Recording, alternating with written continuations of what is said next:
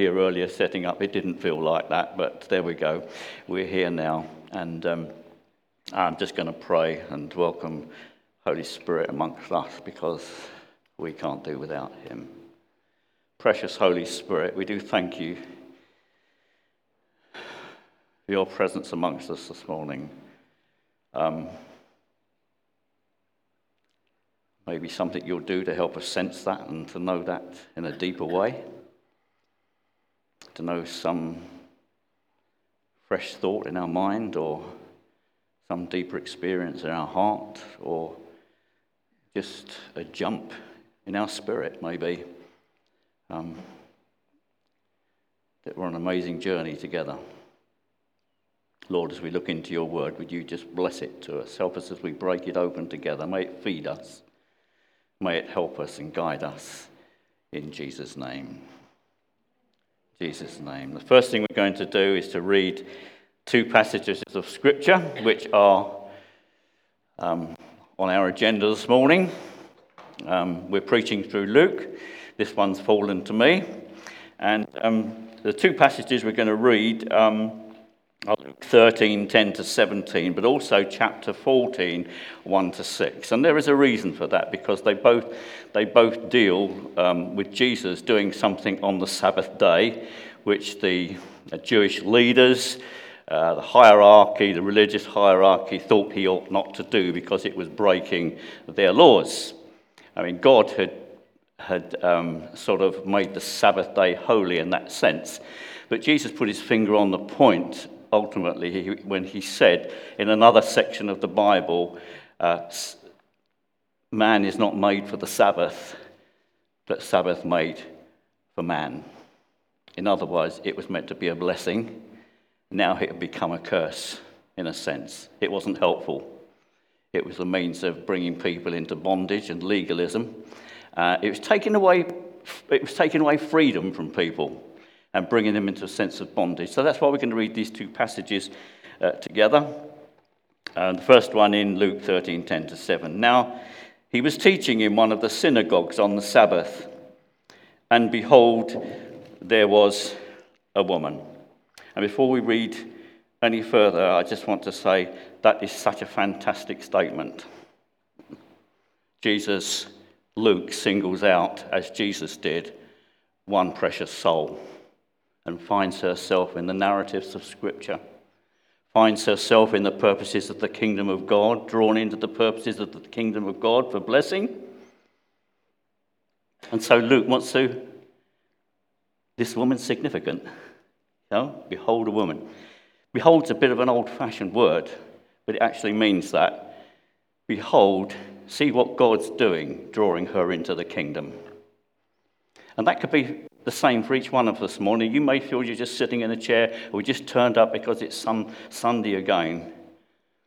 But God is saying, well, behold, there's a Barb and a Kay and a Pete. You're all part of the narrative of Scripture and God's kingdom. His purposes working out in the old. Significant. And there are significant things in our passages this morning that I want to draw out. Not what I prepared, because God gave them to you just a minute ago. But there we go. And behold, there was a woman who had a disabling spirit for 18 years. She was bent over. That means she bent over like a hairpin. That's the meaning of the word. Doubled up. Behold, there was one who had disabling spirit for 18 years. She was bent over and could not fully straighten herself. When Jesus saw her, he called her over and said to her, "Woman, you are freed from your disability." Hallelujah. And he laid his hands on her, and immediately she was made straight, and she glorified God. But the ruler of the synagogue, indignant because Jesus had healed on the Sabbath, said to the people, "There are 6 days in which work ought to be done. Come on those days and be healed, and not on the Sabbath day." Then the Lord answered him, "You hypocrites, Does not each of you on the Sabbath untie his ox or his donkey from the manger and lead it away to water it? And ought not this woman, a daughter of Abraham, whom Satan bound for 18 years, be loosed from this bond on the Sabbath day?" And as he said these things, all his adversaries were put to shame, and all the people rejoiced at all the glorious things that were done by him. And then over in Luke 14, 1-6, one Sabbath, when he went to dine at the house of a ruler of the Pharisees, they were watching him carefully. And behold, there was a man before him who had dropsy, that was very painful swelling. And Jesus responded to the lawyers and Pharisees, saying, "Well, is it lawful to heal on the Sabbath or not?" But they remained silent. Then he took him and healed him and sent him away. And he said to them, "Which of you, having a son or an ox that has fallen into a well on the Sabbath day, will not immediately pull him out?" And they could not reply to these things.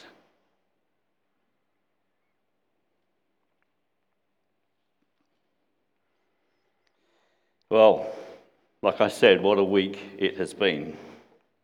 Conservative Party is without a leader, the nation without a prime minister. Other nations are saying what a mess. There has been what we might call an unprecedented wrangling in government. We've seen truth played with a toy, like in the hands of an unruly child.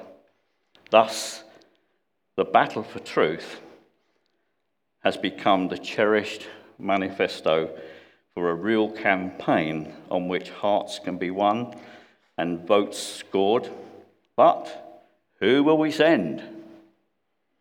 Who can uphold such a crucial and a vital role? We've probably got our possibilities and our possibles in the running. But we need to wrestle with this before the throne of God. So firstly, I'm going to ask if you all stand, that we can pray. Because our passage talks about corrupt leaders this morning, we're going to bring that into our meeting as we pray for the leadership of our land. Father, we do thank you and praise you for the many, many good things we have because of the government of our land.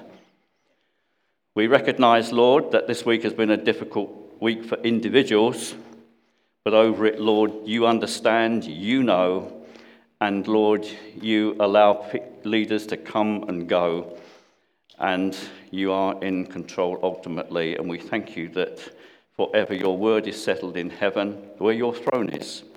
And we thank you for your throne this morning, and we as Beacon community come before your throne this morning and pray for the government of our land. We pray, Father, for good government. We pray for good leaders, Lord. Father, we do pray that things that are put in place will bless the people of this land and other countries beyond. And we pray, Lord, it may all help us to know what humanity is all about, to be able to serve one another in a right way.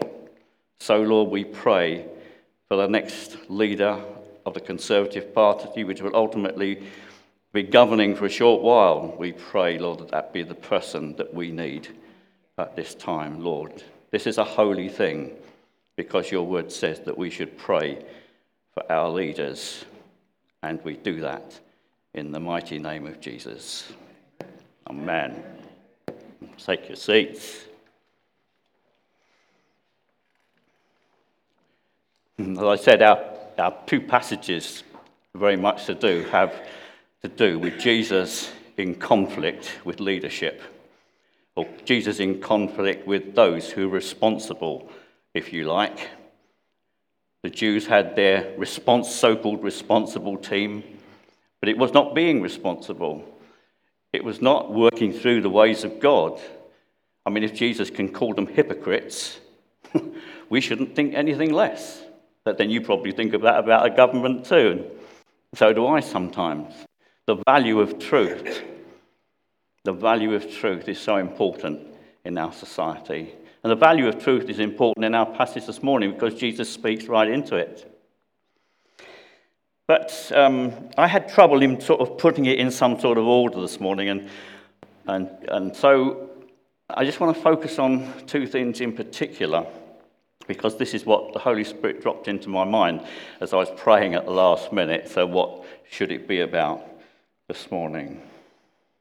The two things I want to raise from our passage is the life of a lonely woman and the flaws in corrupted leadership. The life of a lonely woman. C.H. Spurgeon said, "We're going to fight if we are going to reign."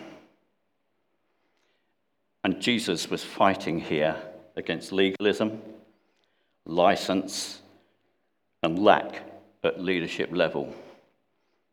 That was his fight.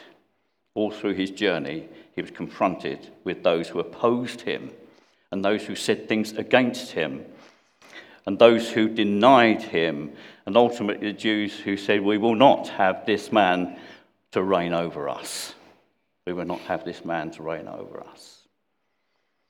But we as Beacon Community love to know that Jesus is on the throne because he's the one that's reigning ultimately in our situation, in the life of our church. But here in these stories again, we find Jesus is fighting against this corrupted leadership, which is supposed to be there for the blessing of the people. We'll come to that just a little bit later. But I just want to look at this woman. We know the passage started off with, "Behold a woman." So that means Luke, the writer, probably prompted by the way Jesus treated her, puts her on this page of Scripture.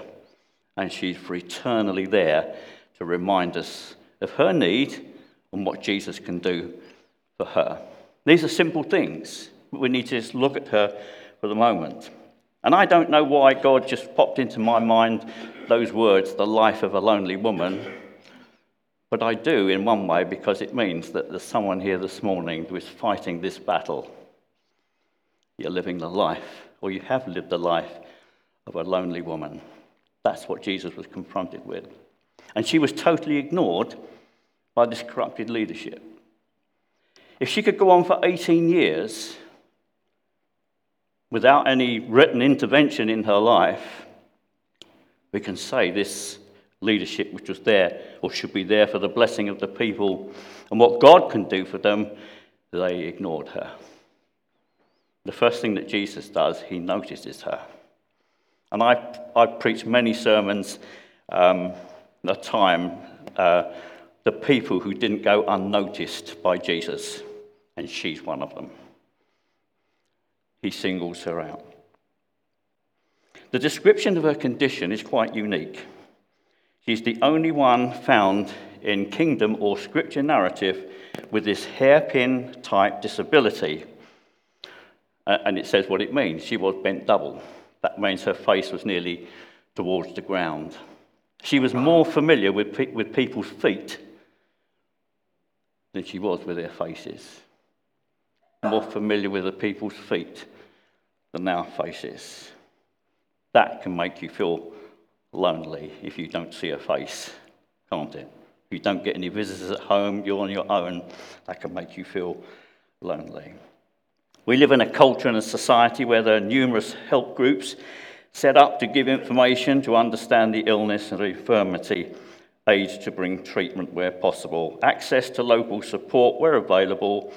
And whilst there is some aloneness in physical suffering, which we all suffer in some measure, to be in a society where you can't identify with another person and are largely ignored, there is no family or no community. And I think that's in our society. With all the help that we can get, loneliness still prevails. We feel alone. We feel that we don't identify with any particular group. And the scripture sort of infers here, and the nuance is that she was alone in this. There was no one else she could relate to. I just want to challenge you this morning, that heart feeling of those times when you feel there's just someone you can't relate your situation to. She was like that. She was alone, a lonely woman, the life of a lonely woman. I'm sorry to major on this, but God gave me this, and I just need to spell it out.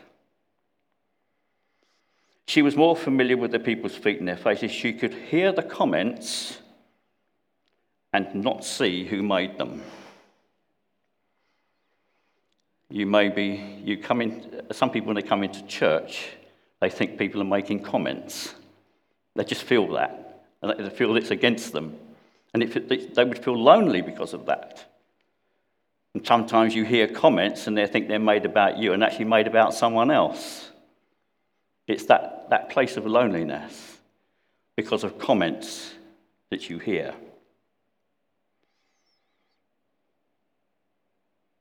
She felt the sniggers, not knowing who to react to, and wondered if the laughter was her expense or for genuine humour and delight.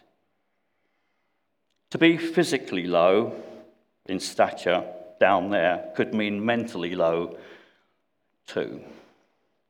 Disability very often brings that sense of being mentally low too. I just want to tell you that God notices that, and he wants to have that powerful word for you today, whatever that situation is. She was cut off from the level that others operated at. I mean, if I go into the place where maybe there's highly intelligent people, I don't feel I'm operating at that level. Have you ever been in that sort of situation? You go into, well, nowadays, I used to do children's, but nowadays, if I go into a children's club or something like that, I don't feel I'm operating at that level. I don't feel I can get down there. It's a different level. But this woman was like that, you know? She was operating at a different level than what others were. She felt cut off, isolated, lonely, and as it seems, no one else to share her disability management with. Sometimes we just want to manage what we're going through, and sometimes we seem to be alone in that.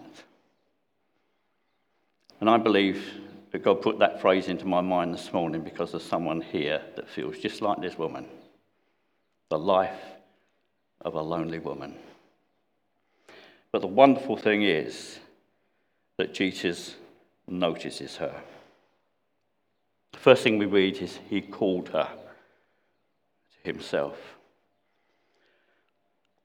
Jesus called her for blessing, and he laid his hands on her, and he healed her. Isn't that amazing? But he attributed her suffering, her disability, to a character who's named in the story, which we also have to recognize too, that all our suffering, all our fear, all our doubts, all our physical pain is attributed to one person, and that is Satan. But here, God had given to his people, the Jewish people, his words, his oracles. He'd given them power to be leaders in community. He'd given them skills. He'd given them ways that they could bless the community. And largely here, these flawed, corrupted leaders just weren't doing that. I just can't believe that this woman had been around for 18 years and probably no one had reached out to her. But sometimes it can be like that in church too. Sometimes, so we say, pray, Lord, would you just give us insight, help us to notice others who are in need and suffering. Help us to notice that. Lord, would you just give us the spirit of that discernment for people's need, mentally or physically. God had entrusted his people with this sort of message, the gospel of the kingdom, but they failed in that. Some wonderful things about Jesus, and we always need to see wonderful things about him. Jesus puts people's needs at the forefront of his ministry, both physically and spiritually. Numerous times we read about Jesus went into a house, or the crowds were there, and he saw a man or a woman, he healed them. Very often we major on the preaching, which is good, to learn what the Bible says, but I don't think we're so quick to go for noticing people who need physical help and mental help.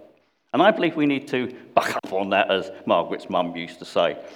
To buck on that is to come forward and pray for people who have a physical and mental need, and pray for ourselves who are going through these things. We need to be open and honest about them and say, I need prayer. I need help. Because that's what God's kingdom is all about. That's why Jesus came and gave his life for us, to release the kingdom over us, that we might know his empowerment to live life in a far better way. Sometimes church community can seem a lonely place and you feel ignored and lonely, even though there's lots of people. You know, there's a way through for that. We should be community. We say we're community, but let's work at this. Well, I think Beacon is a good example. We all feel loved and supported. Well, I hope we're loved and supported and blessed because someone else in the fellowship, and because we're together, and we love that. So how would the Jewish hierarchy assess her in their presence? They say that her disability was due to the fact that she'd sinned somewhere in her life.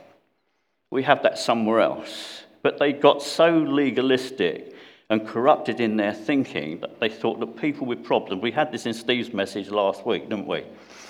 You know, if you're suffering, that's your fault. It's because if you haven't done good to someone else, then you're getting paid back for it.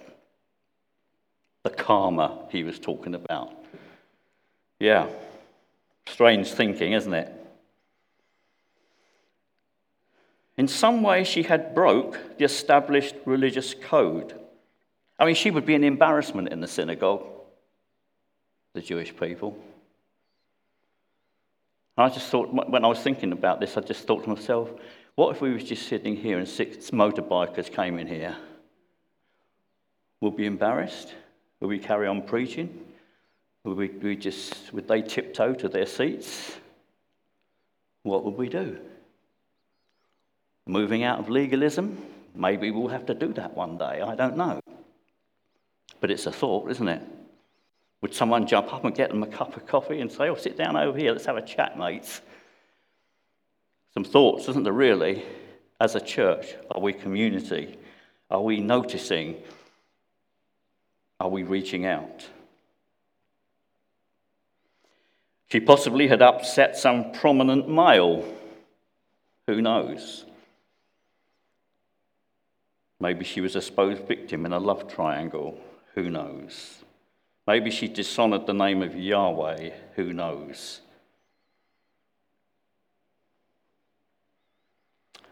To them, she was an imposter, just due to her disability. But not to Jesus.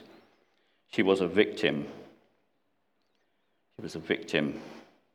And I just notice how Jesus often purposely put himself in the presence of abused victims. There was the woman of Samaria who had 6 husbands. There was a woman caught in adultery that he stepped in. He was the only one who had right to throw the stones. And he said, I don't condemn you, but go and sin no more. And we find Jesus in the place of women, because in that society, that was very much the case. The women weren't worth very much. But Jesus raised the bar, as he did on morality. He raised the bar on God's appreciation. And the story just focuses on that. It says when it said, behold a woman, what it means is, here's a female who's created in the image of God as also a male was. That equality that was desperately needed. And Jesus sees her.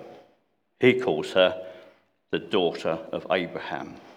And what she's saying, look here, guys, she actually belongs, and you haven't noticed it. She belongs, and you haven't noticed it. Was that loneliness? And they would be watching her carefully. She was worth more than being an object of punishment or wrath, or even being ignored for 18 years. The second bit is lessons we learn from a corrupted leadership. I was listening to a Mike Pilavachi. He was teaching at a leaders' conference, and it's worth a lot if you've got time to look at it. And also the one he's speaking, which says, telling a better story. And I thought to myself, yeah, actually, that's what's happening here. Jesus is telling a better story. Leadership can be so much different when Jesus is at the head, the focus, and the worship of a community of people. Jesus was wanting to change that. And I thought that, well, yes, that's very appropriate. Very appropriate this week, isn't it? We desperately need leadership in the church and in the land. Desperately. Many leaders are leaving their churches because they can't cope or it hasn't matched up to what God led them to. And sometimes it's about image, and sometimes it's about saying, well, we ought to be like that. But really, what we need to be is like Jesus. Mike Pilavachi said, when it stands out, a church becomes what its leaders are, not what they preach. A church becomes what its leaders are, not what they preach. You know, and I felt quite not that humiliated, but I felt humble at that I'm a leader. So am I doing that? And the point of his message was this: there's no other way of being leader of a church unless your love for Jesus is manifested in the first place and foremost place. Your love for Jesus, as also the worship leaders. Our songs should be Christ-centered. Our preaching should be Christ-centered. And I trust today it is, to point us to Jesus, who is the one who notices us and who wants to bless you today. And maybe later in our worship, and I just want to leave it out there because as we come to worship, we're raising and praising the name of Jesus, but we also need to be aware of others around us, to be praying for them and helping them to know the blessing and the healing that Jesus wants to bring. I believe he wants to bring healing today. 18 years that woman was like that. And maybe there's someone here, we've been saying all this time and nothing's happened. But today could be the day that you find Jesus is reaching out for you. Just you. Because Jesus notices those who've lived the life of loneliness and isolation and just need that identity. And when our identity is found in Jesus, we've got a treasure far more valuable than anything else in all the world. He's our Saviour. He's our Lord. He can change our lives. He can change our outlook. He can change our situation. He can know that the leaders have brought me blessing and help today in my life.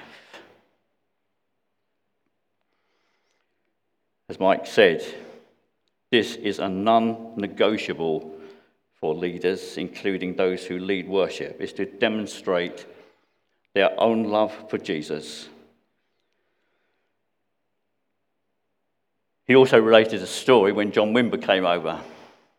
And what he was saying really was, and he was aware that he was in the public. Not everybody will know John Wimber. And when he came over, I think it was 1983, but there were big changes in the church after he'd been here. to know and to be able to demonstrate and feel and work with the power and the presence of the Holy Spirit. He had a worship leader. And he said, well, really, his worship leader was a bit rubbish. He kept on, and they actually appealed to, the leaders of the conference appealed to John Wimber to cut down the time the worship leader had. And John Wimber said, you can't do without him, because without him, I can't minister to you, because he's leading us to the place of Jesus, to where his power is, where his love is, so that we can minister to one another. So, a couple of weeks ago, Steve said, you have the right to go to any of your leaders and challenge them and say to them, reprimand them if you like, who knows? But that's your opportunity. But our leaders should be godly. We should love Jesus, focus on him, and make sure he is the center of all that we do. Because he noticed you, and he noticed me, and he drew us to himself and placed us in his narrative, his eternal narrative, his kingdom narrative, to know the love of the Father for each one of us. Father, we just praise and thank you for Jesus. Oh, Lord, thank you so much for Jesus. Help us to love you more, Lord Jesus, we pray. And Father, we just pray you help us as leaders to just know where we are, to be careful where we are, to demonstrate our love for you, that this church may become a community of Jesus followers. We pray in Jesus' name, in your name, Lord Jesus. Amen. Over to you, Peter.